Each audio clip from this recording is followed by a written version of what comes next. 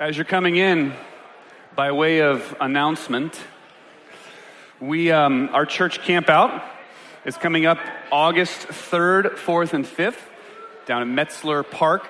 And our theme this year is Welcomed in Christ, Gospel Hospitality.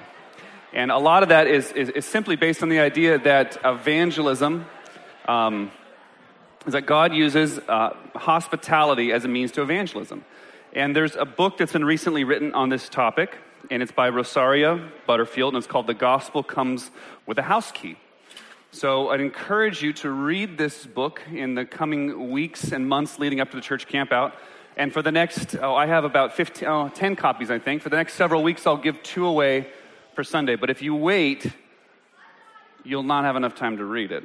So Dale gets a copy, and Amber gets a copy. Thank you.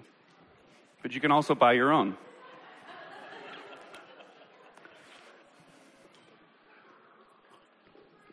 And also by way of announcement, is Joel Harrison here? Not yet. I think registration is opening tomorrow for the campout. That was more of a dog bark than a woo.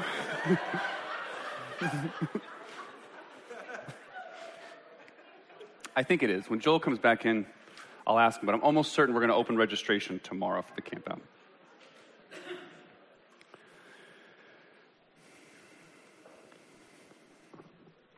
For the month of May, we've been taking somewhat of a detour from our normal diet of preaching. And this was somewhat unannounced and somewhat unplanned.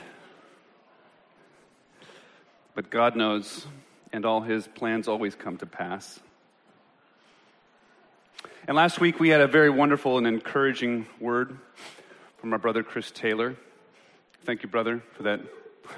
You dog barked that one too. Thank you for that timely, uplifting, very pastoral word. It was very encouraging to my family and our kids, and I know that many were ministered to, so thank you, brother. We're grateful. And next week, we have the privilege to hear from our brother, James White. Yes. He's on vacation in Redmond this weekend, so pray for him as he prepares in the coming week. And so in my prayer and planning, in the last couple weeks, I decided to not go back to the Gospel of Matthew this morning, but instead to look at a passage in 1 Corinthians with you. 1 Corinthians chapter 1, verses 18 through chapter 2, verse 5. And, okay, I get it now. I've never done this. This is not going to be good. This printed two-sided. Okay. I don't know about this. For the last 2 weeks, I had the privilege, and I want to thank you as a congregation for this privilege and opportunity to finish the last 2 courses in my doctoral program. You don't have to call me that yet because it's going to take like 2 years to write a dissertation. But as I was sitting there in these classes with these other brothers, this thought hit me in relation to this text here.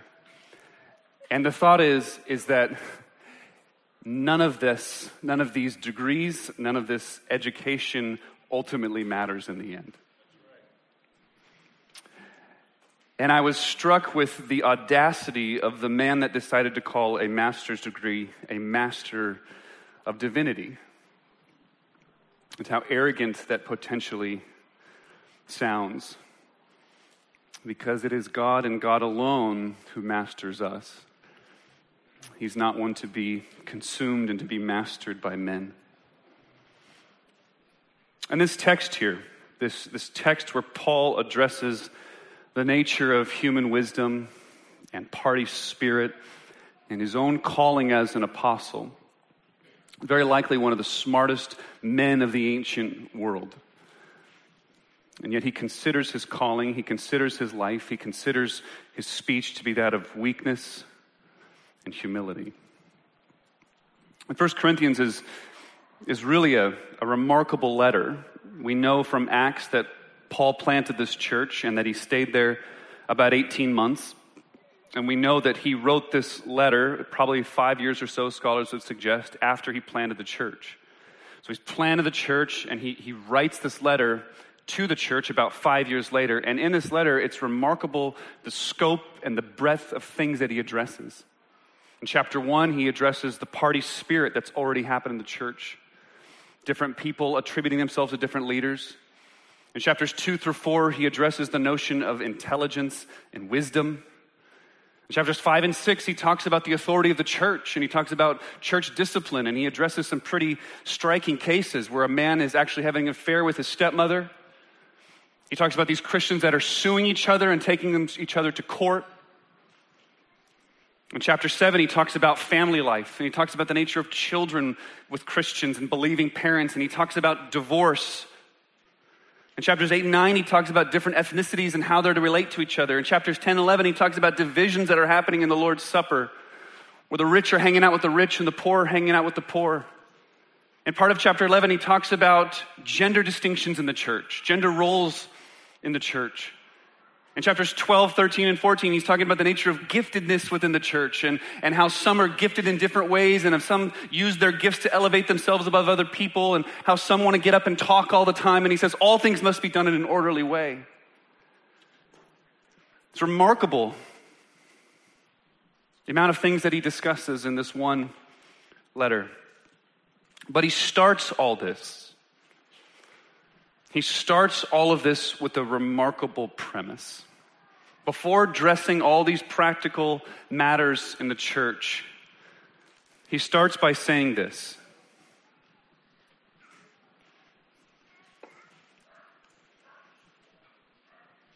I knew nothing among you but Christ and him crucified. He preached for 18 months. And he can say at the end of that preaching ministry that I knew nothing among you but Christ and him crucified.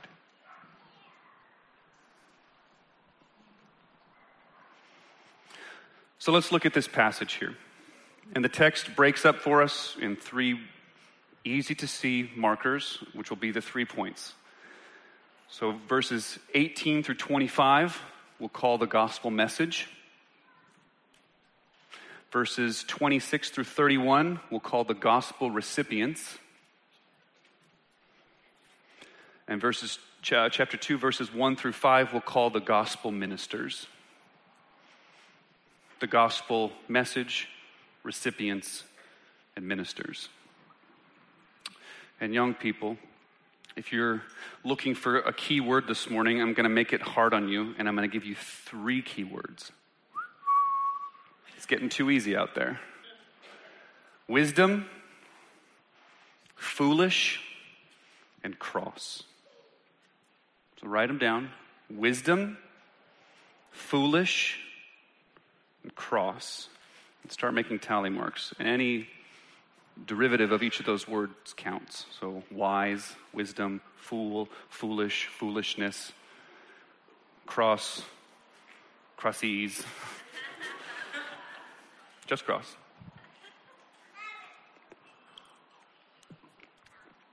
Read with me. For the word of the cross is folly to those who are perishing, but to us who are being saved, it is the power of God. For it is written, I will destroy the wisdom of the wise, and the discernment of the discerning I will thwart. Where is the one who is wise? Where is the scribe? Where is the debater of this age? Has not God made foolish the wisdom of the world? For since in the wisdom of God, the world did not know God through wisdom, it pleased God through the folly of what we preach to save those who believe. For Jews demand signs and Greeks seek wisdom, but we preach Christ crucified, a stumbling block to Jews and folly to Gentiles, but to those who are being called, both Jews and Greeks, Christ the power of God and the wisdom of God.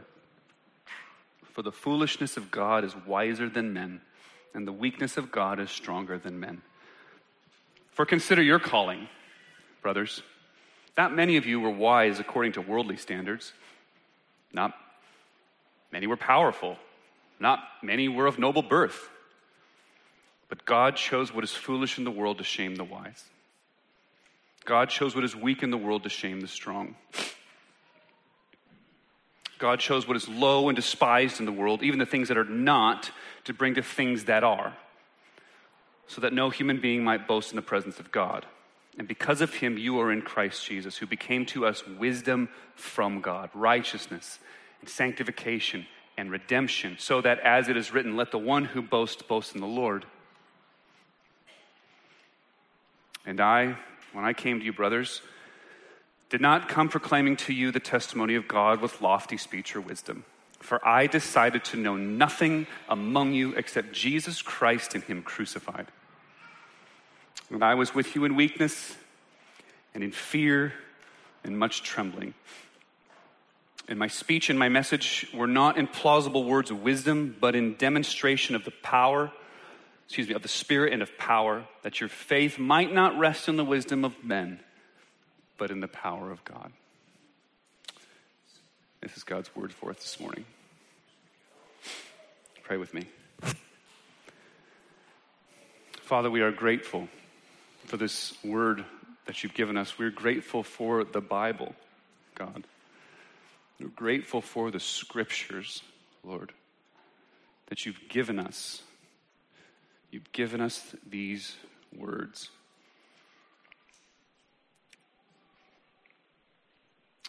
We pray, Holy Spirit, that you would make them come alive to us. We pray that we would be built up, O Lord.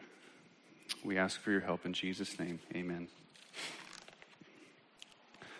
Point 1, the gospel message.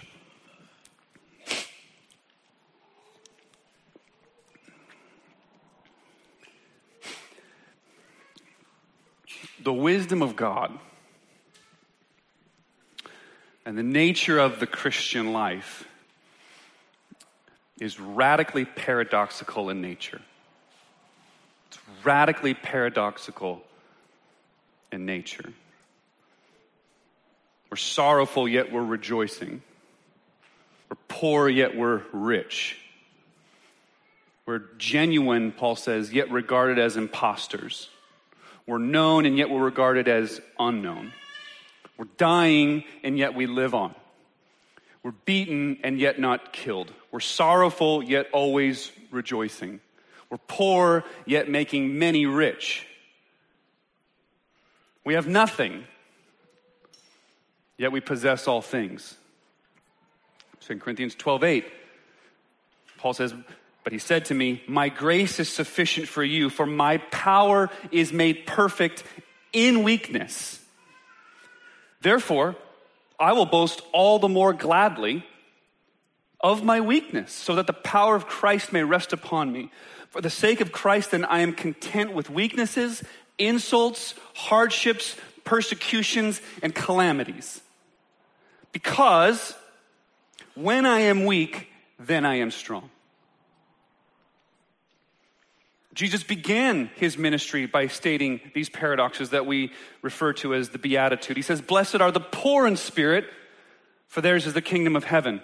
He says, blessed are those who mourn, for they will be comforted. Blessed are the meek, for they shall inherit the earth. And so on, and so on. Jesus will tell us, whoever wishes to find his life must lose it. And whoever loses his life for my sake in the gospel will find it. It's paradoxical. It's upside down. It's contrary to human wisdom. The New Testament will tell us things like this. We see unseen things. We conquer by yielding. We find rest under a yoke. We reign by serving. We are made great by becoming small. We are exalted when we are humble. We become wise by becoming fools for Christ's sake. We become free by becoming bondservants. We gain strength when we are weak. We triumph through defeat. We live by dying. We find victory by glorying in our infirmities. It's all over the Bible. And the greatest of all of these paradoxes is that the wisdom of God is most powerfully displayed in a shameful cross.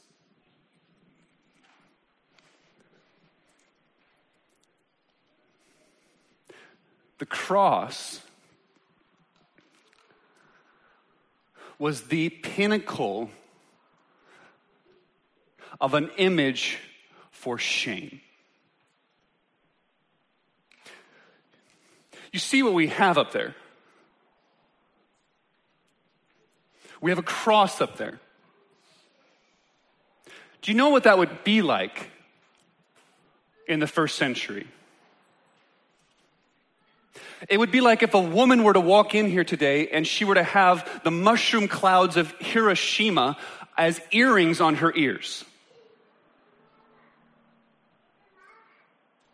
It would be like if instead of back there it's saying celebrate and displaying the beauty and glory of Jesus Christ, there was a fresco of the concentration camp in Auschwitz. That's what it would be like in the first century mind.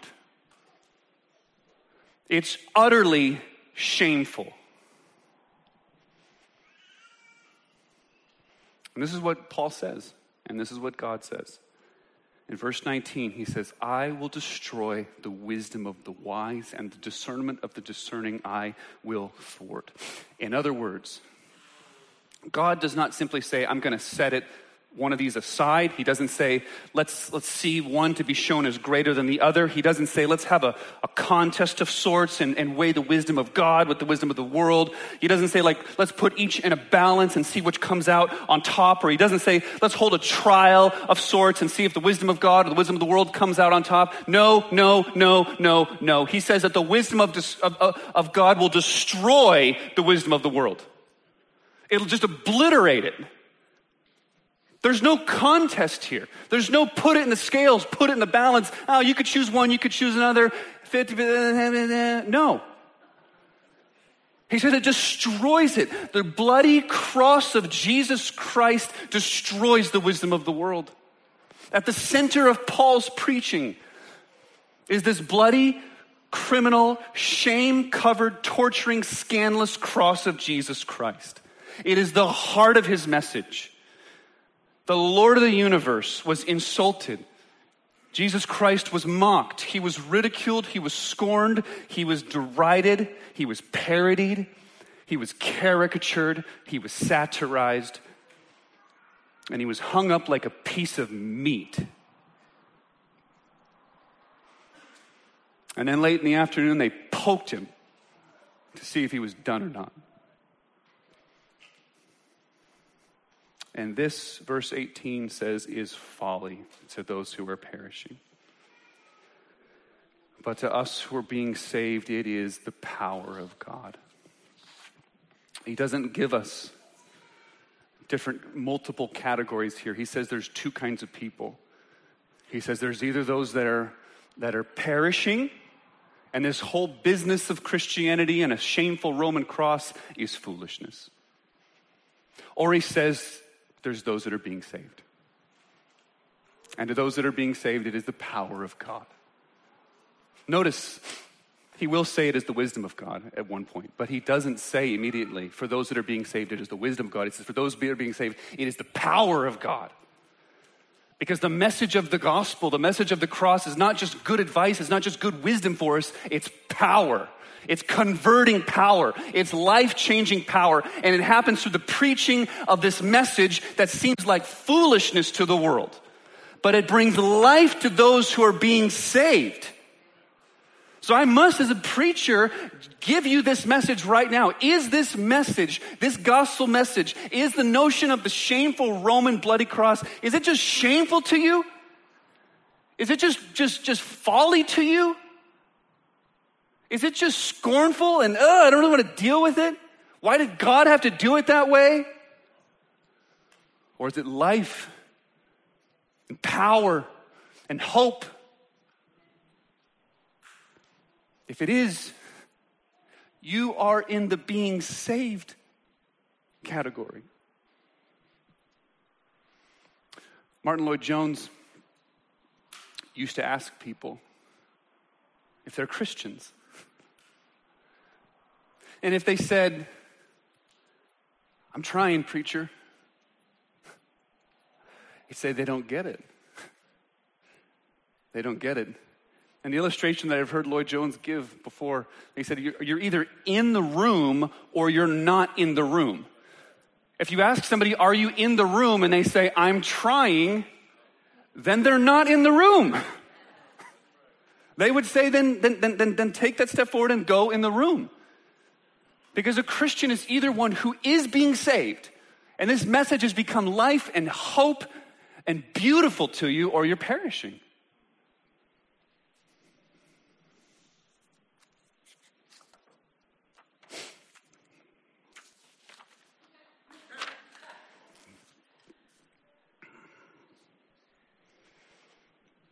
For us who's being saved is the power of God. Indeed, it is the glory of God. Paul will tell us in 2 Corinthians, and we all with unveiled face are beholding the glory of the Lord and are being transformed into the same image from one degree of glory to another. For this comes from the Lord who is the Spirit. And he'll say a few verses down in 4:6, for God who said, let light shine out of darkness has shone in our hearts to give us the light of the knowledge of the glory of God in the face of Jesus Christ. In the face of Jesus Christ. In that bloody cross is the pinnacle display of the glory of God.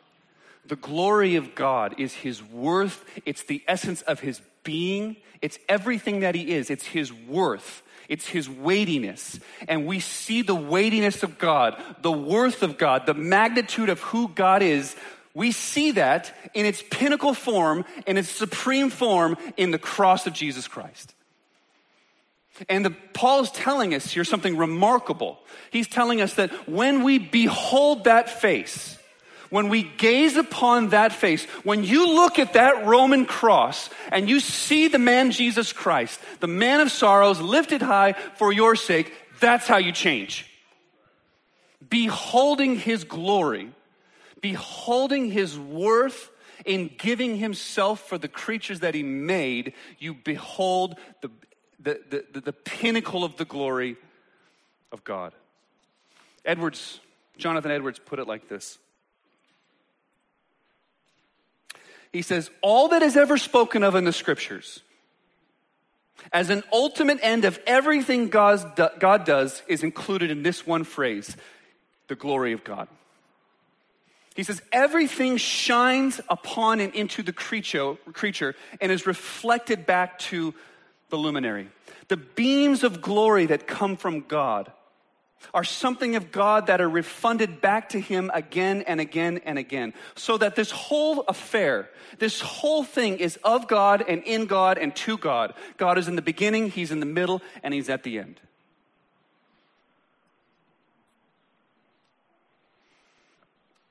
The glory of God shines most clearly and is fully seen in the gospel of Jesus Christ. It is most clearly seen on a bloody cross at Calvary when Jesus Christ bled and died. The infinite worth, the infinite beauty, the infinite holiness, the infinite majesty of God is on the cross. And here's why. Here's why. Here's why the power of God, the wisdom of God, absolutely just smites and destroys all the wisdom of this world. Because he who was highest became lowest. And we can see it. We can see this picture of beauty.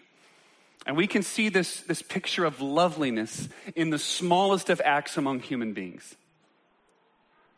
We see it as these mothers get up during the service and they take their children to the bathroom. We see it as they condescend to change their diapers. We see this act of highness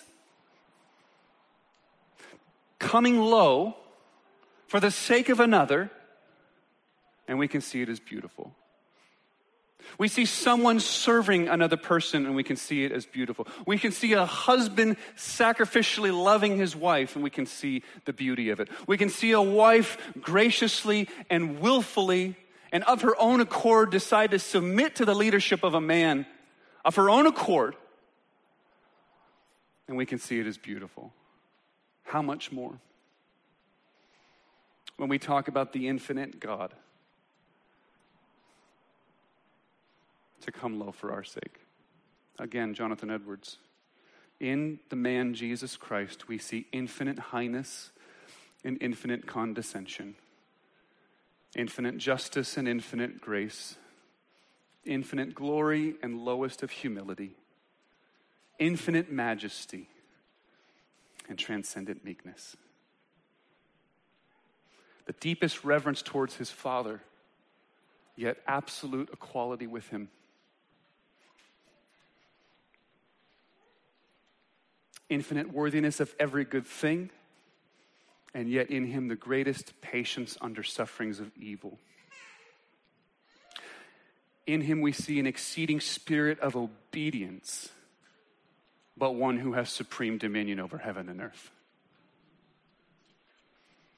Absolute sovereignty over everything, and perfect resignation to the will of his Father.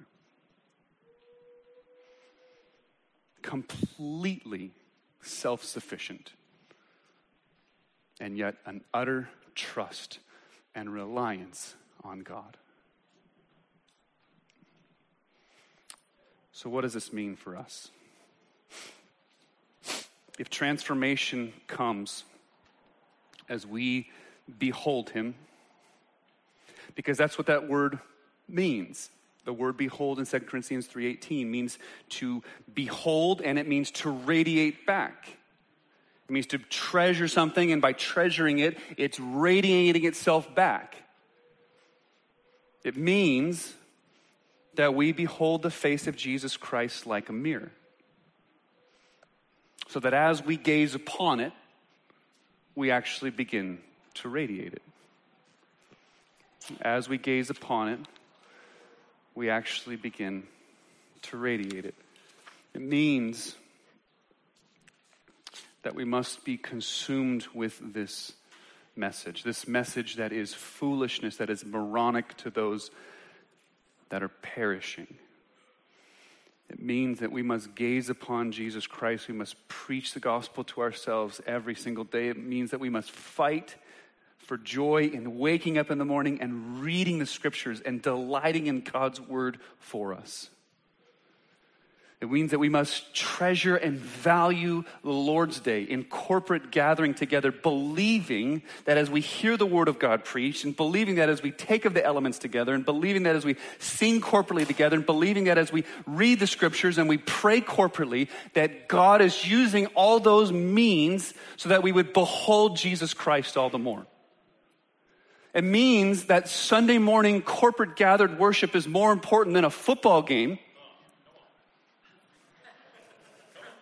or a soccer game. It means that we have an opportunity once a week, that God has ordained one day a week, that we would gather corporately together and spend a few hours together solely focused on him and his glory in a unique kind of way. Something happens when you sit under the preached word of God that doesn't happen when you're by yourself. God anoints the preaching of his word. God instills faith as his word goes forth. From this foolish, weak man and the other foolish and weak men that stand in this pulpit, this text says that God is doing something through the weakness of preaching. I don't understand why. I don't understand that it works. It's God's ordained means, though. So you should fight with every fiber in your body to sit under the preached word of God, to gather with God's people, to wake up in the morning and read the scriptures yourself, because that's how you begin to change. That's how the glory of God is radiated from your own life. Amen. That's point one.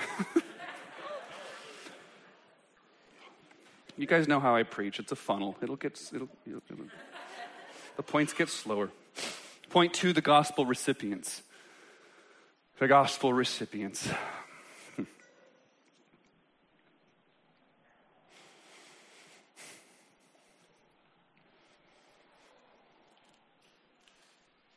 The display at Windsor Castle yesterday was really beautiful to watch. We saw all the pomp and circumstance of royalty. We saw those that are of noble birth.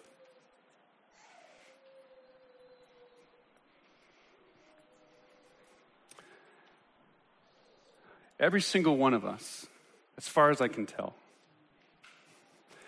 will be forgotten just a few years after we die. I don't know my great-grandfather's name.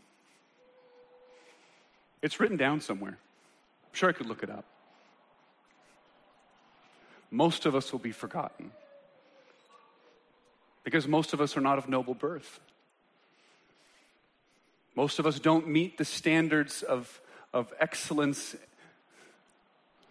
in our society. But God chose the weak and the foolish. He chose what is low.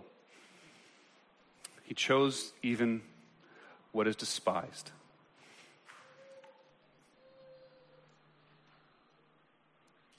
So that he might get all the glory.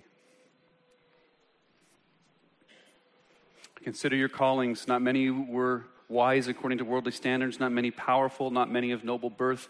But God chose what is foolish in the world to shame the wise. God chose what is weak in the world to shame the strong. God chose what is low and despised, even the things that are not, to bring to nothing the things that are, so that no human being might boast in the presence of God. In other words, in God's sovereign freedom, he chooses people in such a way to completely nullify human pride. And this, my friends, is absolute good news to us. Verse 27 says, but God chose. Verse 28 says, God chose. The second half of verse 27 says, God chose. This means that it is God's sovereign electing power in your life that has made you to be a Christian. It's not because you figured something out in a way that the people around you didn't. It's not because you were just a little bit smarter or a little bit more humble or have a little bit more insight. It's because God, in his sovereign electing purposes, simply chose to save you. As we read this morning, why did he choose the nation of Israel? It's not because they were the mightiest in the land. It's not because they were the greatest of the age. It's because God simply loved them and put his electing sovereign purposes upon them. It doesn't depend on you.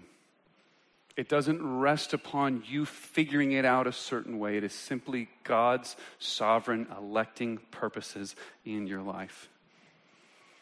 I remember listening to R.C. Sproul teach on this, because there is the objection that says, well, I don't know that I can believe in a God who elects some and doesn't others.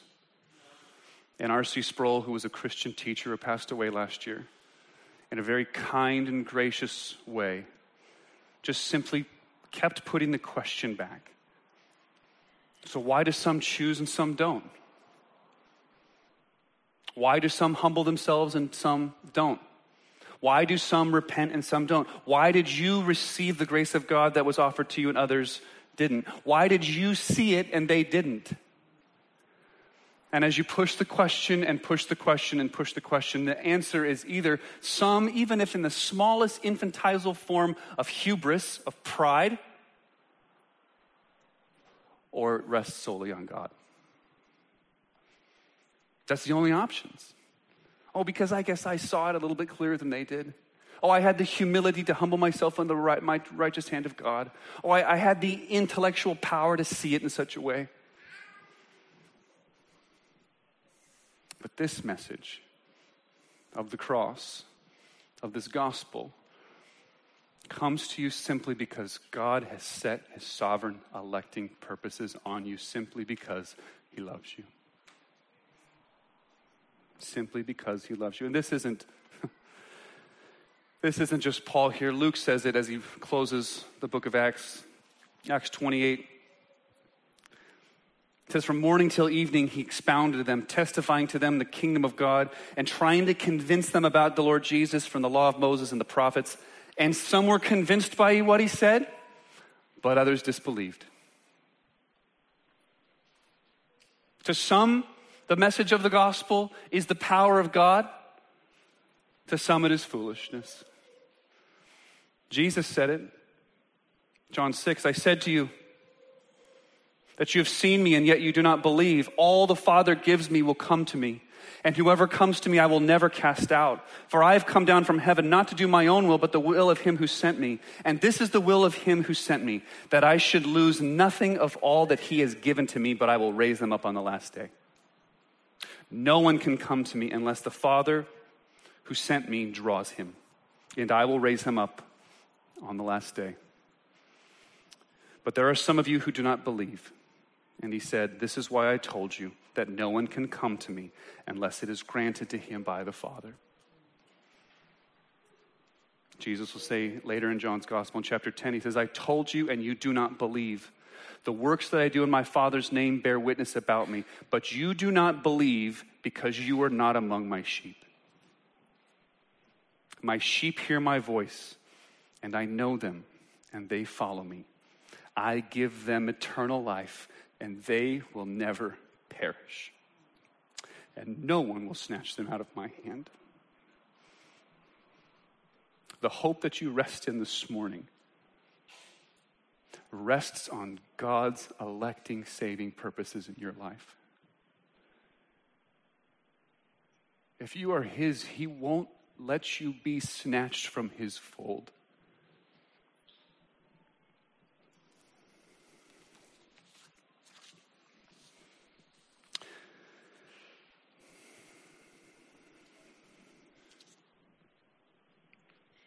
What should this do to us? Practically, to apply it now. What should that do to us as gospel recipients? So we've heard the message. We're now talking about us as recipients of this message. What should it do to us? It should make us radically humble and gracious people. It should make us not be afraid of the people around us. It should give us a kind of exhale disposition towards life. It means that we can learn things from other people. It means that we can learn things from unbelievers. It means that we can learn things about parenting. It means that we can learn things about marriage even. A common grace that has been given by God to all. It means that we cannot take ourselves too seriously and realize that it is solely God's electing, saving purposes in our lives that he graciously came to us. We were the weak and foolish ones. I don't have to prove myself. The text tells me. I finished reading Eric Metaxas' biography on Luther a couple weeks ago, and one of the points of scholarship that's addressed in examining the life of Martin Luther is that what you see in his early Augustinian monk days in the early 1500s is this dude that is just totally uptight. He's scared to death of the wrath of God that's impending upon him. He spends hours and hours and hours in confession. And then later in his life, he's kind of this he says a lot of crazy stuff, okay? He says a lot of things that if I said in this pulpit, you guys would probably fire me. And the question is, this is from a worldly perspective, this is from those that aren't Christians that have studied the life of Luther, because they're seeing a dramatic difference between early Luther, late Luther. They don't understand that something remarkable happened around 1513 to 1517 as he was reading Romans and Galatians, and the light bulb simply just went off like a firecracker in his mind. And he understood that the free grace of God was his by faith alone in Jesus Christ. That's what made him different. Once he beheld the gospel and he held it deep down in his heart and he started to apply it to all aspects of his life, it gave him a new and profound kind of freedom in life. And the world doesn't understand it. The world doesn't understand it. Metaxas makes jokes about this because these historians try to understand Luther and they kind of wrap it up in the psychology of how his dad must have treated him and maybe his dad spanked him too much. And Metaxas points out, everybody's dad spanked them too much in the 15th century, okay? That's just how it was. But it was the gospel. It was this message that's foolishness to those that are perishing that made him to be a meek, gracious, at times humble, an exhaled approach to life. So that leads us to our last point, which I'll be brief. And this is the gospel ministers. And this is what struck me, I think, in the last few weeks. As I'm sitting in these classes and time to reflect, and I'm reflecting on the congregation, and reflecting on where we've been in the last weeks, in the last months. He says, I was with you in weakness, fear, and trembling.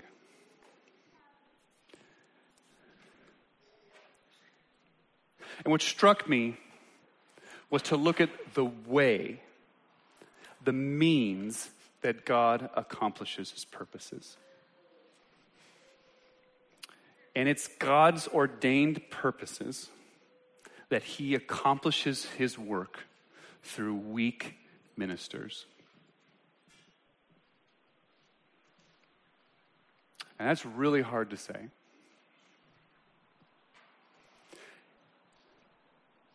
It's remarkable, but it follows to reason, doesn't it? That if the message is one of weakness, if the recipients themselves are called to weakness, it stands to reason that the ministers themselves must be weak. I was with you in weakness, fear, much trembling. My speech and my message were not plausible in words of wisdom, but in the demonstration of the Spirit and power, so that, a purpose clause, a chena clause in the Greek, so that your faith might not rest in the wisdom of men, but in the power of God. God gave you, as a church, weak ministers on purpose, so that your faith wouldn't rest in the elders or the deacons. He gave you weak ministers so that your faith would rest in the power of God. It means that we watch out for slick preachers who never mention these things, who never mention their own weakness, who see the cross as some kind of token.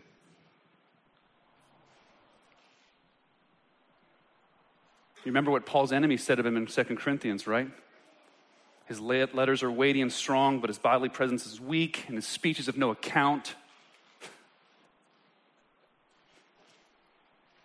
This is how he described his own ministry in the text that Gloria read for me, that we have this treasure, this gospel, in earthen vessels or weak bodies to show that the transcendent power belongs to God and not to us. We are afflicted in every way, but we're not crushed. We're perplexed, but we're not driven to despair. We're persecuted, but we're not forsaken. We're struck down, but we're not destroyed, always carrying in the body the death of Jesus, so that the life of Jesus may also be manifest in our bodies. For while we live, we're always being given up to death for Jesus' sake, so that the life of Jesus may be manifested in our mortal flesh. The infinite God becoming weak for our sake, to come to a weak people through the means of weak ministers, so that the surpassing power, so that our faith would not rest in ourselves, but would rest in the power of God. My friends, as we come through this season, as we continue to to learn from our mistakes as we continue to grow as a congregation. It is a right and a good place to be in, to acknowledge our weakness. Because when we are weak, then we are strong. God uses the weak things in the world to shame the wise. God uses these pairing kinds of situations to remove the dross from our lives so that we would behold him all the more. And this is the hope of the gospel, that his loving, disciplining care for us is a sign of belonging. It's a sign that we belong to him. There's no wrath that remains for us, only the loving arms of a merciful, kind Savior who has one requirement for you to come to him. Simply that you feel your need for him. Let us pray.